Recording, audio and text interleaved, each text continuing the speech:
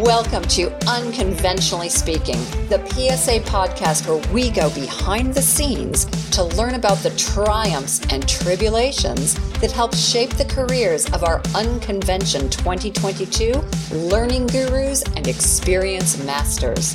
Not only will you get a sneak peek into their session, you'll also gain valuable insight into the speaking business and tips on how to navigate the challenges and opportunities that lie ahead.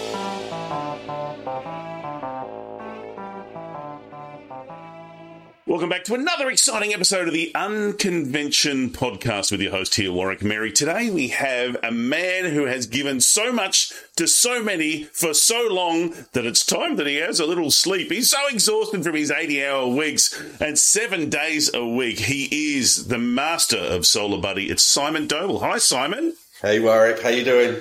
Thank you very much for having me. So happy to have you here. Now, it's just so the listeners know, Simon is so flat out all around the world. He's currently in Dallas, Texas. He sounds like he's from somewhere else, but he's actually coming to us live from Dallas, Texas, boy.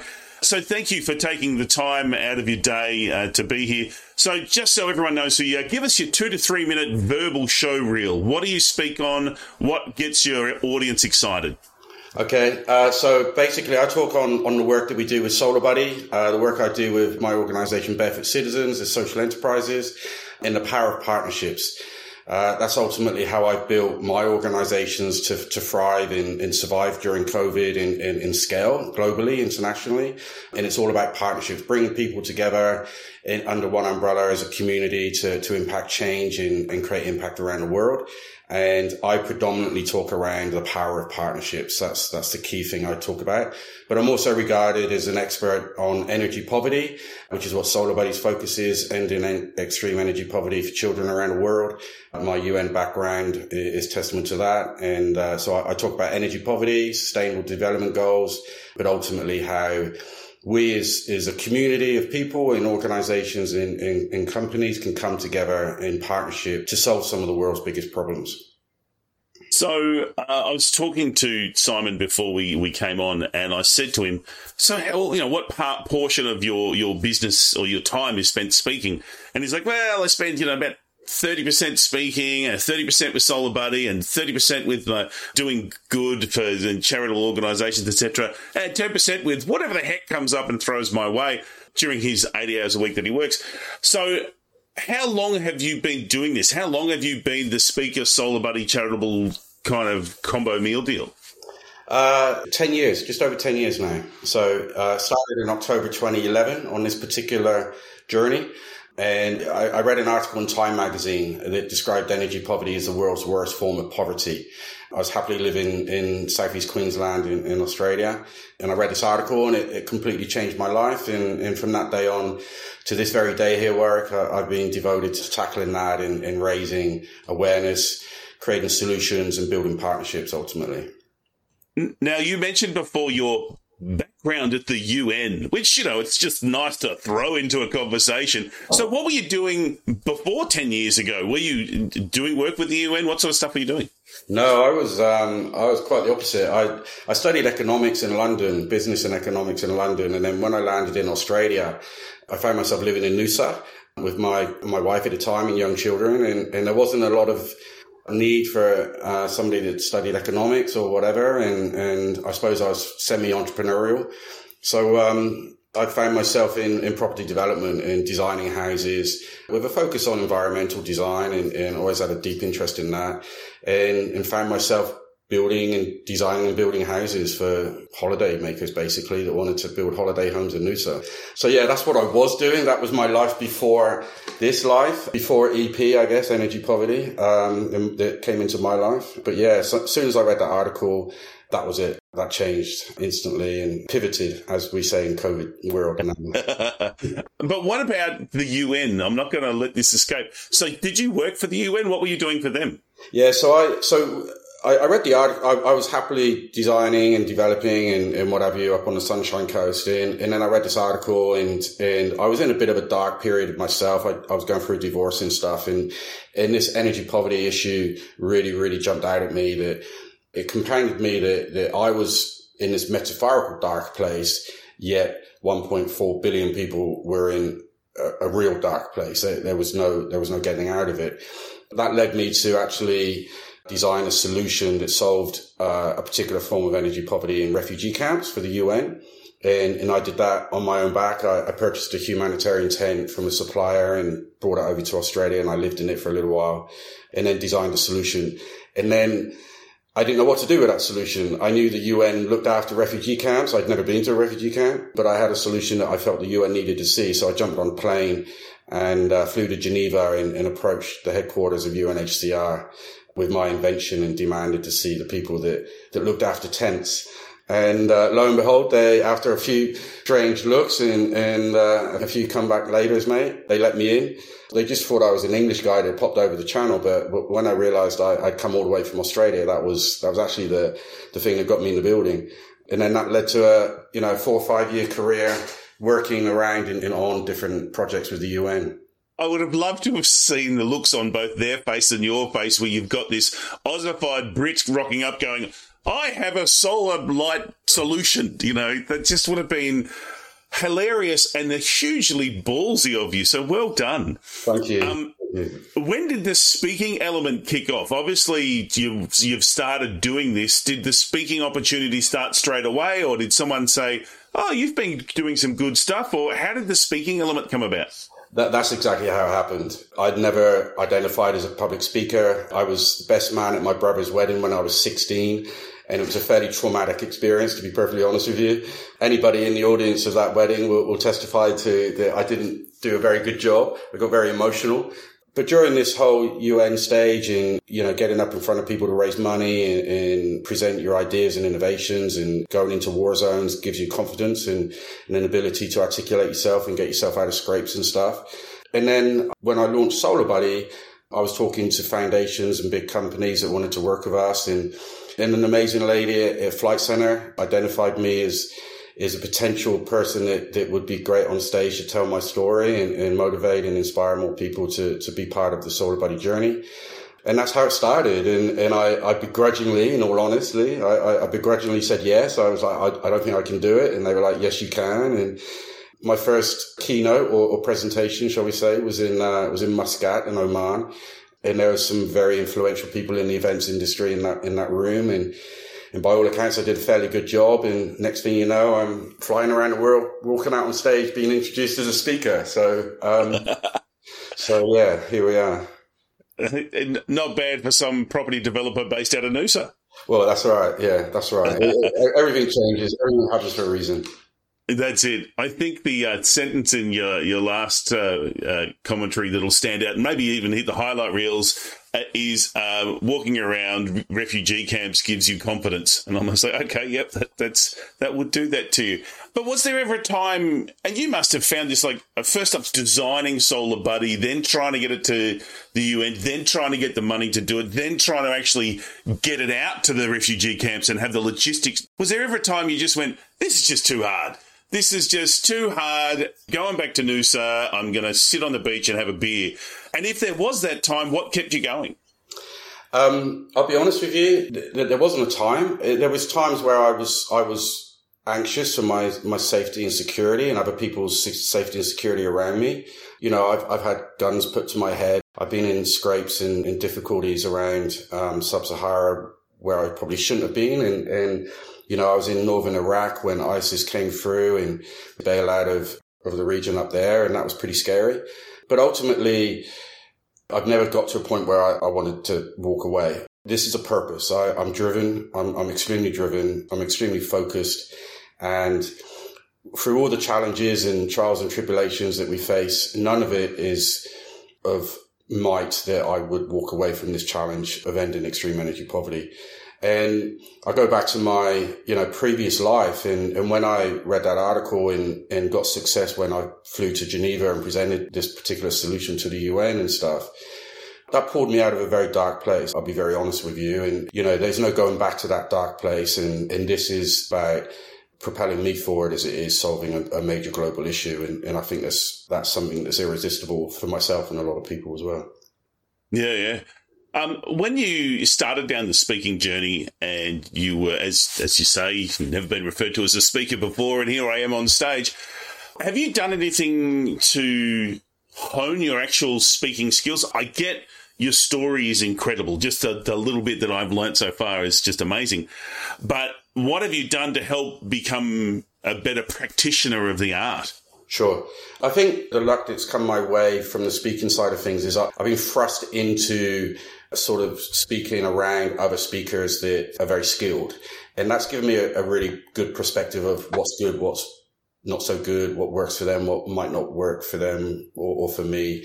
And I've learned from watching, I guess. I'm very authentic. I get told I'm very authentic. I'm not polished. I don't want to be polished. It's not my career to be a public speaker. In all fairness, as much as I'm a professional speaker, I didn't set out to become a professional speaker. I just want to be as honest and humble and open and transparent and authentic as I possibly can, and hope to bring people together to want to enact change on the back of that. So I've seen all around the world amazing speakers that are truly phenomenal at their craft, and picked up little bits and bobs from them. Have I copied them? No. Would I copy them? Probably not. But I've taken little bits from them and added them to my own sort of abilities, I guess, to just get my message across as best as I can, but also be as real as I possibly can all the time. Yeah. With everything that you're doing, there's got to be some times where you're just a bit stuck in terms of, ISIS come into the country where you're at, you get a gun put to your head. What sort of mindset, or how do you get yourself unstuck? How do you stay on track with your purpose? I get asked that a lot, and, I get asked, why didn't I just turn the page and carry on my life? I get asked, all these different questions quite often. And without sounding like a cliche, it's really hard to answer. I don't work to make a profit. I don't work to build a property portfolio or a share portfolio. I work because my job is to help children lift themselves out of poverty through education. That's why I exist, and everything I do is devoted to that. So there's not a problem or a difficulty that I can face that is greater than that, has a deeper pull and deeper emotional attachment to me than that. Whatever trials and tribulations we come across, and they're emotional and personal and what have you. And, you get lonely on the road sometimes, but ultimately I'm so committed to what I'm doing. I can taste it. I can smell it, and I live and breathe it every day. And that's irresistible to me. So, yeah. These last 2 years have obviously been weird and wonderful for the speaking industry. For you, I suspect they've even had a bigger impact because having something like the coronavirus into a refugee camp would just be a nightmare. So how has it impacted on all of your business, your 3 key businesses that you run? How's the last 2 years really affected that? What's different now? From a SolarBuddy perspective, we were fundraising a lot of money through presentations and keynotes and what have you, and activities and conferences. And, that was all fantastic. And I'm very confident it will come back hopefully next year. But we grew incredibly fast globally in a very short period of time. In 3 very short years, we were in multiple countries operationally. And that's sometimes you can trip over your own success. And we were getting on to that point. So the very last board meeting of 2019, we sat there and said, hey, maybe we need to take a little bit of time out and gather our thoughts and gather our strategy and come back, not stop, but just slow down a little bit and not say yes to every opportunity. And then lo and behold, COVID hit. We didn't quite expect it to be as bad as what it is, and obviously didn't want anyone to die or get sick. But it gave us an opportunity, I guess, to take an opportunity out of a travesty is, maybe that's good or bad, I don't know. But it gave us an opportunity to reassess, slow down, take check, and actually regroup on some of our strategies. And we've come back bigger, better and brighter and stronger on the back of it, which I think is a great testament to not only the model in our work, but the team, and a young team at that, to get through COVID and work really hard and be where we are now. So, yeah. How big is SolarBuddy? How many have you got in your team? There's about 20 of us at the moment. Yeah. And we've got 3 job adverts out as well at the moment in Australia. And then we're hiring in the US early part of next year. With the last 2 years, how did that impact you with your travel? As you say, you spent a lot of time on the road. You're currently in America. You've obviously got some family in the UK. I'm just guessing at that. It may or not be the case. You've got kids here in Australia probably. So did you just hunker down in one country, or were you able to travel a little bit? What did it mean for you to go from this global trotting citizen to oopsies, can't go anywhere? Yeah, that's exactly what happened. I bunkered down in Brisbane, worked with my team. I woke up in the same bed for the first time for 18 months straight, for the first time in my adult life, I think. So, that was quite an emotional journey for myself. I'd been very busy and sometimes running from my own traumas of, not being around my children all the time and stuff, and certain circumstances I've been in over my life. But so going through that, and that was quite an interesting personal journey for me. But I was chewing at the bit to be able to get back out and do what we do. But Zoom is amazing. Riverside is amazing. Microsoft Teams, they've all been a lifesaver for all of us to be able to connect and communicate. And there's been a lot of keynotes over the last 2 years by Zoom. And I'm very grateful to have that opportunity to continue to develop and grow through that time. So. From your first speech to now, it's probably been, I think you're indicating about 6 to 8 years, whatever it is. How has your topic or your presentation changed? Because typically it sounds like a lot of your presenting is done as fundraising for SolarBuddy. And so has the content of your topic of your presentation changed? Absolutely. Yeah, 100%. Just to clarify, my first presentation for SolarBuddy was in 2017. So only 4 years, coming up 5 years. Actually on stage is a presentation. And for the first 2 or 3 years, it was 100% talking about the SolarBuddy journey, my journey towards SolarBuddy, and then what SolarBuddy stands for and what we're trying to achieve. But over the last 2.5 years, I'd say roughly, it's morphed into a more strategic sort of keynote messaging around the power of partnerships in a wider sort of grasp of what we can do as a collective to not just end energy poverty, but solve global ills as a whole, really. And I've honed my craft to be more confident and comfortable talking more in depthly about my personal journey, whilst also trying to be informative on the subject matters that I talk about. Yeah.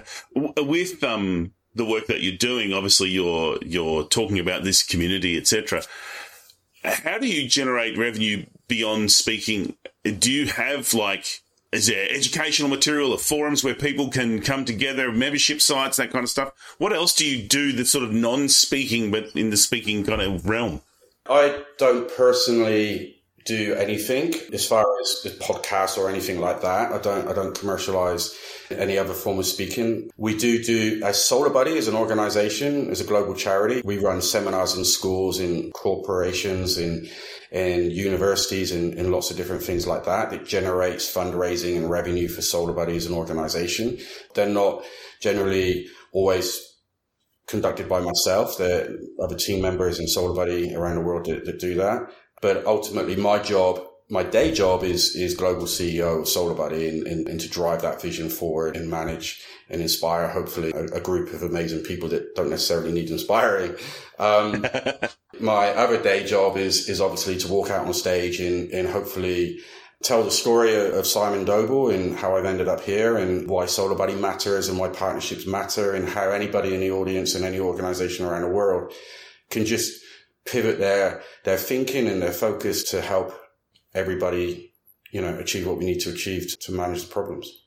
Yeah. So what's next for Simon Doble and SolarBuddy?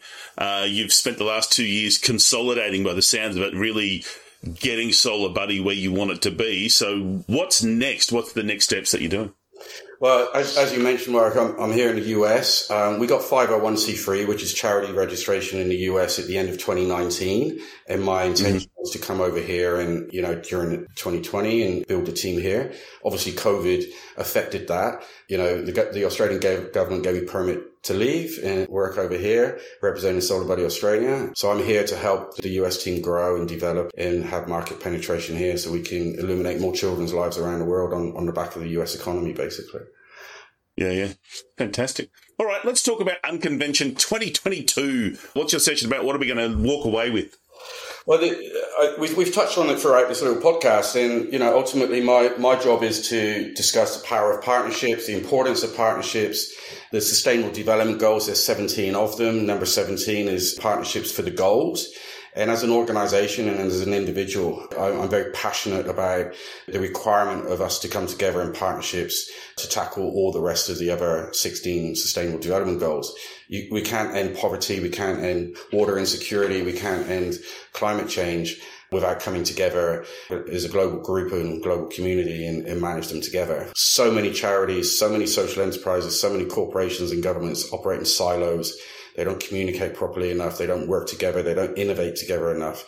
And, some of the organizations I work with, we're collectively far more impactful together than what we are individually. And, Nelson Mandela very wisely described, the power of the fingers in the fist. And, the fist is far more powerful than the fingers alone. So very much around that sort of methodology and thinking is what I talk about. And I'm very passionate about it. I have a lot of experience in it. I've grown an international organization on the back of partnerships. We have a very small team, but we punch way above our weight because of the power of partnerships. And we're not scared to innovate with others. We're an open source organization and share our ideas and collaborate with amazing innovators and social entrepreneurs around the world that share our methodology and theories. And that's how we've managed to do what we need to do. So hopefully pass that on and inspire others to follow.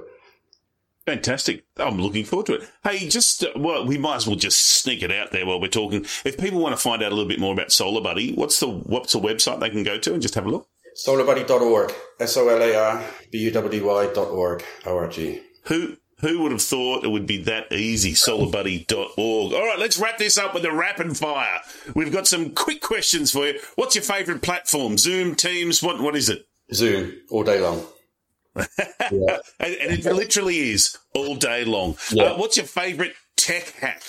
I'm a paper and pen guy. I scribble in sketch and design all by paper and pen. So, but I take an enormous amount of photos. I photograph everything. Anything that I see that inspires me or screenshots and stuff. I use photos a lot and then go back and file them and use them as inspiration and ideas and stuff. So that's probably, I think I read a statistic recently that I think something like 96% of all photos that have been taken in the world have been taken in the last 5 years or 6 years or something like that. Because we've got a camera in our pocket all the time. And that to me is, I use that a lot. So, yeah.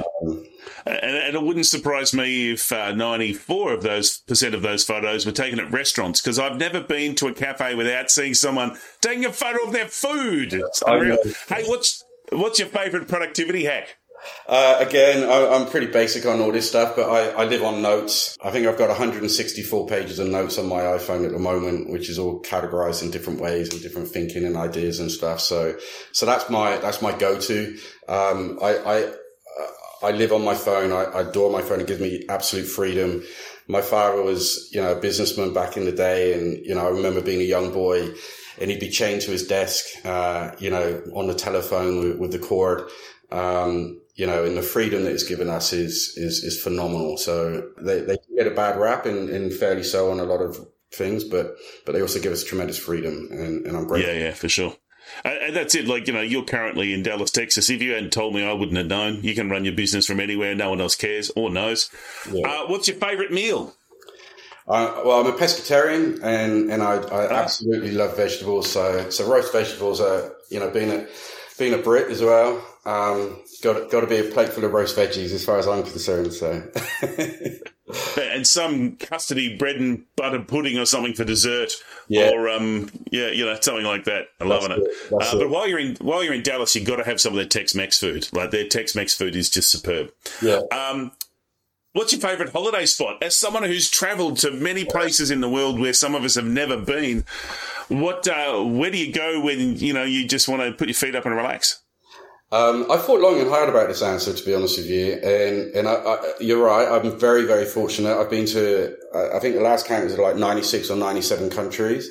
And I do have a personal desire to visit every country in the world. And I hope to do that one day.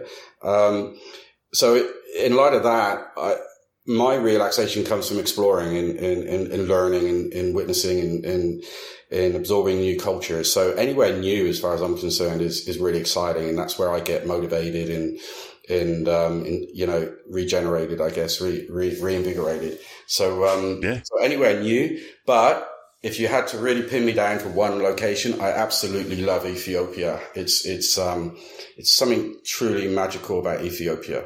The culture, the people, the history. It's in a little bit of strife at the moment. There's some issues in northern Ethiopia which is causing problems, but ultimately it's a very mystical, beautiful, joyful place to visit.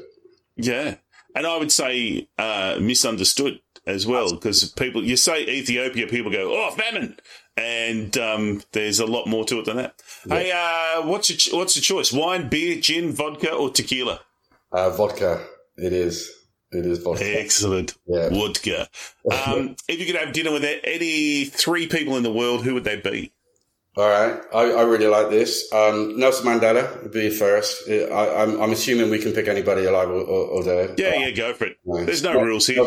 Nelson Mandela is an absolute hero of mine. On our wall in our office in Australia, we have his quote, education is the most powerful weapon you can use to change the world, with a big mural of Nelson. So, and I've been to Robben Island and, read all his books and stuff. So, I would love to have had the opportunity to meet. I've met people that have met him, and apparently his aura was just unbelievable. So, I would love to have met him one day. Ricky Gervais, I think he's absolutely hilarious, and his views are very interesting. I'd love to have dinner with him and Stephen Fry. I'm not sure if you know who Stephen Fry is. Oh, yeah. Smart man. Very smart. Very smart man. Yeah. I imagine having those 3 in a room would be incredible. Look, it would be hilarious. And there would be some incredibly deep conversations. Like, Ricky Gervais is funny as hell. He'd roast you. He would roast the crap out of you. Yeah. But he's so funny, and he is a very deep thinker as well. But Stephen Fry is just an amazing guy. Great author. I don't know if you've read any of his books, just his novels, but they're great. Yeah. Hilarious. Yeah. And he's got some children's books out now as well, which are doing really well. Oh, has he? Yeah, I just think his mind is incredible and fascinating. And I would love to ask him 3 or 4 questions and then let him go and completely mesmerize me. So, well, talking about books, that leads into the final question. What's your favourite book or podcast? Well, being a Brit, I'm a crazy football fan. So Chelsea's my team. I just get that in there. But I think Sir Alex Ferguson was a phenomenal leader, manager, and an inspiring man. And I read his book, Leading, a few years ago, which was co-ghosted by Harvard Business School. That to me is a really truly inspiring book, with humility and simplicity, but also incredibly inspiring. And I took a lot out of that. And I don't think you need to overcomplicate things too much. Very passionate man and very driven man and very humble from his upbringing. So that's my favorite book. There's a quote. I will read it because it's important. This summarizes the book. And he says, "My job was to make everyone understand that the impossible was possible. That's the difference between leadership and management." And I think that really encompasses so many things around the difference between leadership and management. Yeah. And I think to credit to you, because obviously you've embraced that, to go from an idea of how do we, fix this energy poverty to now having SolarBuddy so far distributed around the planet is a credit to you. So, Simon, thank you so much for your time today. I've really enjoyed having a chat with you, finding more about you and your place in the world. So thanks for being here. Thank you, Warwick. It's been awesome. Thank you very much. Absolute pleasure. You've been listening to another episode of the Unconvention Podcast. Look forward to seeing you in 2022. Thanks for joining us for this episode of Unconventionally Speaking. We have over 30 unspeakers of this caliber at Unconvention on the 25th and 26th of March. So grab your seat today. Just click the link included in the show notes. And if you enjoyed this episode, please share it with someone that you know who would also get value from this conversation. And follow or subscribe to the show to ensure that you never miss an episode. See you all at PSA Unconvention 2022. This episode is sponsored by your Podcast Concierge, podcast production for speakers who want to increase their authority and generate leads from their show. You press record and let them do the rest. And to this, I can personally attest.